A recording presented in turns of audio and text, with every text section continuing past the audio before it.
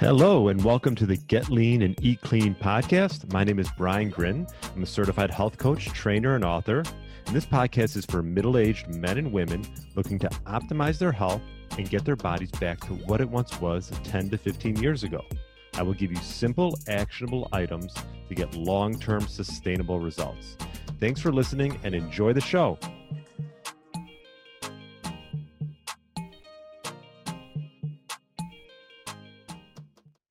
All right, welcome to the Get Lean, Eat Clean podcast. My name is Brian Grin. I hope you had a great weekend, and hopefully you listened to my recent interview with Georgie Dinkoff. Georgie is a independent health researcher, like pretty much a walking encyclopedia, and he comes from sort of the bioenergetic viewpoint.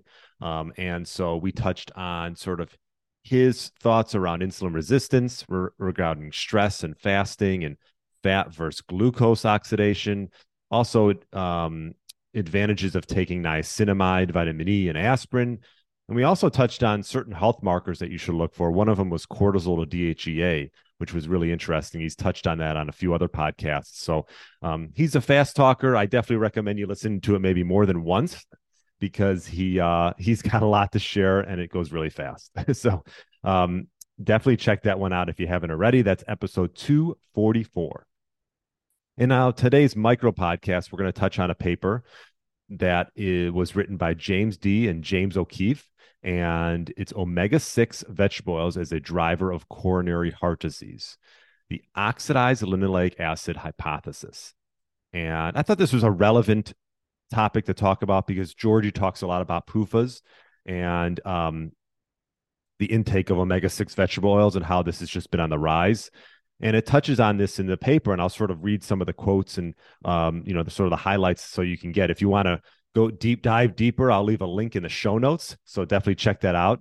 But this intake of omega-6 vegetable oils, particularly soybean oil, and this the increase in the United States. It was a cheap way to sort of fortify foods and make sure that they essentially cheap way of cooking, I would say, as opposed to using butter or lard. So it was like sort of an increase of this omega-6s, vegetable oils, starting in the early 1900s. And so there was a twofold increase in the intake of linoleic acid, the main omega-6 polyunsaturated fat that's found in vegetable oils. And so Georgie talks a lot about this, so I thought it'd be relevant to talk about this now. And it makes up about 8 to 10% of the total energy intake of the Western world. So omega-6 fat linoleic acid should not be confused with CLA, conjugated linoleic acid, which is in pastured animal foods. And so you see this sort of rise in these omega-6 fats, linoleic acid, and this decline in conjugated linoleic acid. And so the theory here is that essentially there's this 2.5-fold increase in linoleic acid, increasing from 9.1% to 21.5% from 1959 to 2008. And this was, they measured by the concentration in the subcutaneous adipose tissue. So it's crazy. The concentration of linoleic acid in adipose tissue essentially is a reliable marker of intake because the half-life of linoleic acid is approximately 2 years in your adipose tissue. So the study from these authors noted that this increase in adipose tissue linoleic paralleled the increase in prevalence of diabetes, obesity, and asthma. So we're starting to hear more and more in the health space, and rightfully so, because they're everywhere and you can't taste them. You can't tell they're in foods. But if you start looking at labels and you're going out to restaurants all the time, this is what they're using. They're using these soybean oils to cook in. Soybean oil, sunflower oil, you name it. I could probably do a rap song. There's like 12 of them.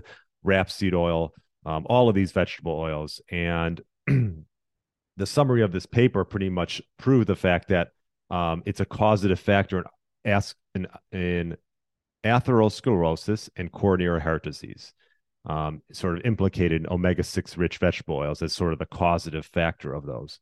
And it's been on the rise as diabetes, obesity, and asthma has been on the rise. And essentially, linoleic acid cannot be synthesized in the body. And it suggests that patients who have heart disease consume more of these omega-6 linoleic acid than those without heart disease. So it really goes into a little bit more of the science. And essentially, another quote that I got from it was the fact that, this linoleic acid gets into your adipose tissue, and essentially there's just positive association with coronary artery disease. And essentially, the opposite is true with these long chain omega-3s, which is EPA, DHA, which you hear a lot about. And the levels in these platelets are inversely related to coronary artery disease. So there's a positive association with this linoleic acid with coronary artery disease, and there's a sort of an inverse relationship if you have more omega-3s. And so this ratio has sort of gotten out of whack since, the early 1900s. And as I said before, it's gone up 2.5-fold from 9.1% to 21.5% from 1959 to just 2008. So I can't imagine, that's 2008. I can't imagine what it is now. So I think it's just something to keep in mind. One other quote that I found within the paper that I thought was interesting. It said mice-fed fish high in omega-3s as compared with corn oil high in omega-6 have a significant reduction in their atherosclerotic plaque formation, possibly due to an increase in antioxidant enzyme activity. So this was just one done on talking about mice fed with the fish oils and high in omega-3s as compared to corn oil, and sort of how there was the mice fed with the omega-3s, there was a reduction in atherosclerotic plaque compared to the corn oil. So I think there was plenty of evidence in this, and to summarize, essentially, the evidence showed that the omega-6 polyunsaturated fat linoleic acid promotes oxidative stress, oxidized LDL, chronic low-grade inflammation, and atherosclerosis. So it's likely a major dietary culprit for causing coronary heart disease, especially when consumed in the form of industrial seed oils, commonly referred to as vegetable oils. So I think you got the point. If you want to read a little bit more into the paper, I will leave a link in the show notes. And I think a good place to start would be to try to just cook at home for yourself and not go out to eat, because they are using these vegetable oils at every restaurant that you go to. You can always ask them not to cook in them, and ask them to cook in some type of saturated fat, maybe butter or ghee if they have that.